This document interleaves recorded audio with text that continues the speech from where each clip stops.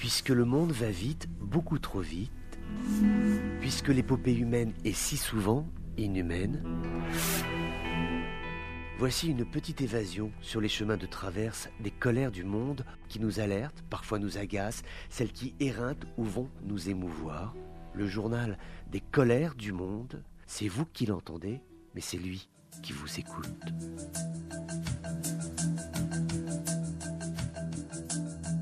Bonjour à tous, bienvenue dans ces colères du monde. Il va falloir être patient. Le report des élections présidentielles en Libye, ce sera d'ici 6 à 8 mois, donc entre juillet et septembre. C'est Ayman El-Sayed, le chef de la commission électorale libyenne, qui l'a annoncé. C'était une déclaration officielle faite devant le Parlement libyen de Tobrouk. À l'occasion de cette allocution, le patron de la haute commission électorale a rappelé l'absolue nécessité de réformer le système des lois d'appel avant les élections, de telle façon à ce que les choses soient claires et que l'on sache très exactement ce qui constitue le socle juridique du rendez-vous électoral en cours, en tout cas au regard de ce qui s'est passé, au regard des difficultés qui ont été enregistrées jusqu'au mois de décembre. Il pense qu'un délai de 6 à 8 mois est raisonnable pour pouvoir à la fois voter la Constitution, les lois électorales,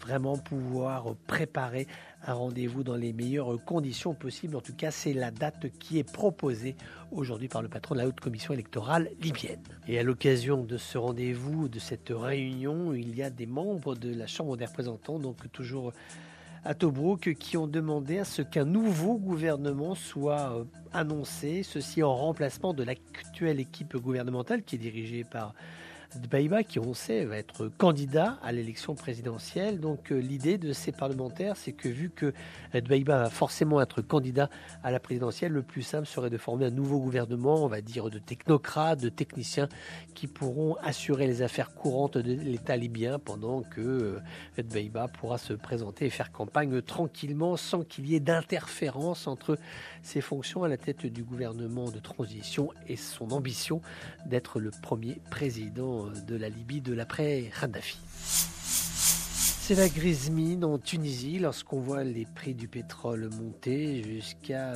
85,66 $ sur l'ouest de Texas intermédiaire. Cet élément tout à fait surprenant. On n'avait pas vu un tel prix annoncé depuis octobre 2014. Cette augmentation des prix du pétrole, bien évidemment, ça fait les affaires de l'Algérie, et tant mieux parce que ça permet de rentrer des devises dans l'économie algérienne qui en a ô combien besoin.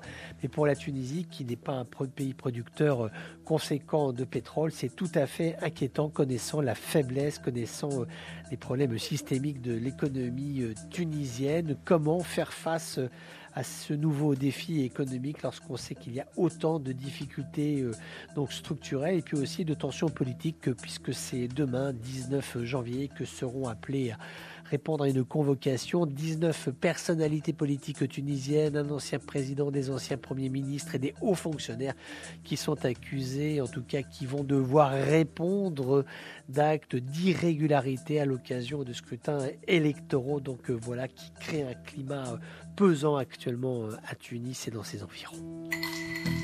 L'Algérie, comment faire pour stimuler la production de blé quand on sait aujourd'hui ce que le pays dépense en importation? Il faut créer de l'engouement au niveau du monde agricole algérien de telle façon à ce que celui-ci s'investisse de plus en plus pour la production de céréales qui sont ô combien centrales pour l'avenir du pays. Il faut absolument du blé pour nourrir la population. Alors une décision a été prise, elle a consisté à augmenter le prix du blé à l'achat. C'est une décision étatique. Par exemple, juste un chiffre, le blé dur passe de 4500 dinars à 6000 dinars, ou encore le blé tendre de 3005 à 5000. Mais ça, c'est une décision qui est prise par les autorités algériennes, qui est totalement décorrélée des cours mondiaux du blé. Donc quand on fait la somme de tout cela, en fait, celui qui va payer la différence, c'est l'État algérien. Et on sait qu'aujourd'hui, les caisses de l'État algérien sont ô combien en souffrance. Donc voilà, décision qui est prise pour essayer de résoudre cette problématique de l'approvisionnement en blé. Mais on sait qu'il y a aussi d'autres problèmes concernant par exemple les questions sur les huiles végétales ou encore cette problématique du pain qui n'est toujours pas résolue, ce qui est quand même absolument incroyable que le prix de la baguette ne soit toujours pas résolu, mais il n'en reste pas moins que c'est en tout cas une tentative qui est faite pour essayer de résoudre cette problématique. Qu'en sera-t-il concrètement sur le terrain? Nous le verrons dans les prochaines semaines et les prochains mois.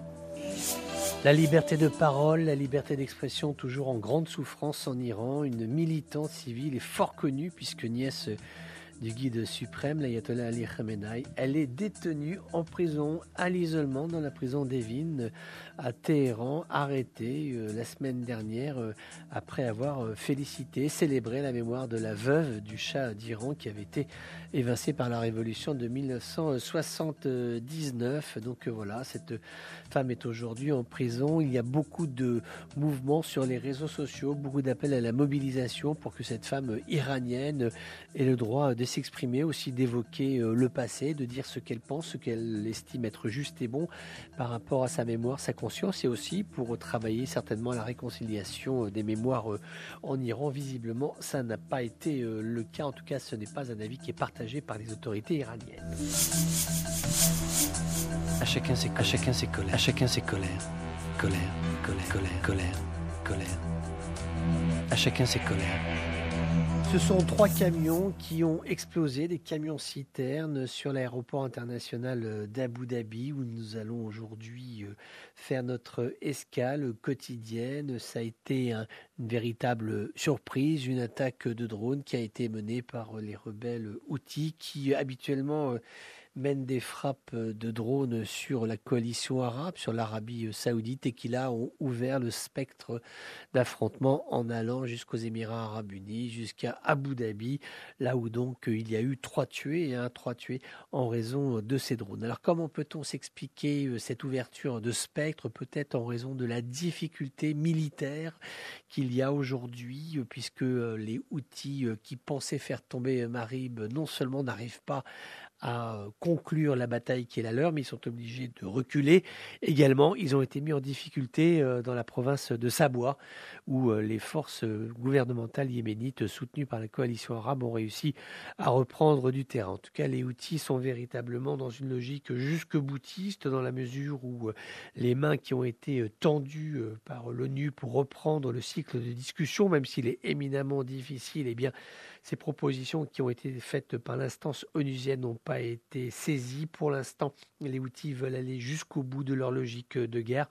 On peut rappeler cette alerte qui a été lancée par les observateurs de l'ONU qui ont noté que le port de Hodeïda, qui est habituellement dévolu au transport de marchandises, au transport d'aide humanitaire, ce dont la population yéménite a ô combien besoin compte tenu du niveau de pauvreté, souvent de famine, puisque les femmes, les enfants ont faim là-bas, il faut quand même le dire et le répéter. Eh bien, malgré tout, les Houthis, plutôt que de l'aide humanitaire, ils préfèrent faire transiter des armes et des munitions pour conforter leur effort de guerre et essayer de remporter la mise, ce qui ne fonctionne pas comme ils l'entendent. Donc voilà, ça peut être entendu à l'aune de ces combats sur l'axe Marib-Chabois qui n'est pas favorable aux Houthis. Ça peut être aussi également une posture de l'allié iranien. Alors là, ce seraient des circonvolutions géopolitiques plus complexes, parce qu'on voit vraiment pas l'intérêt aujourd'hui de continuer à rendre la région plus incandescente qu'elle ne l'est actuellement, sachant en plus qu'il y a quand même 3 diplomates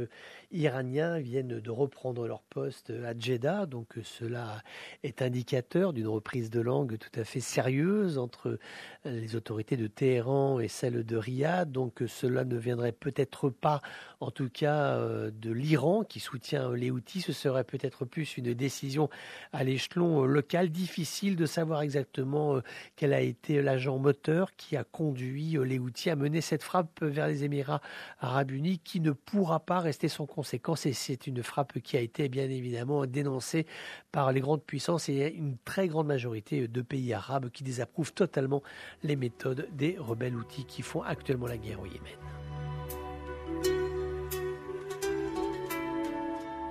Voilà, c'était les colères du monde d'un jour comme les autres, mais qui n'étaient pas tout à fait comme les autres.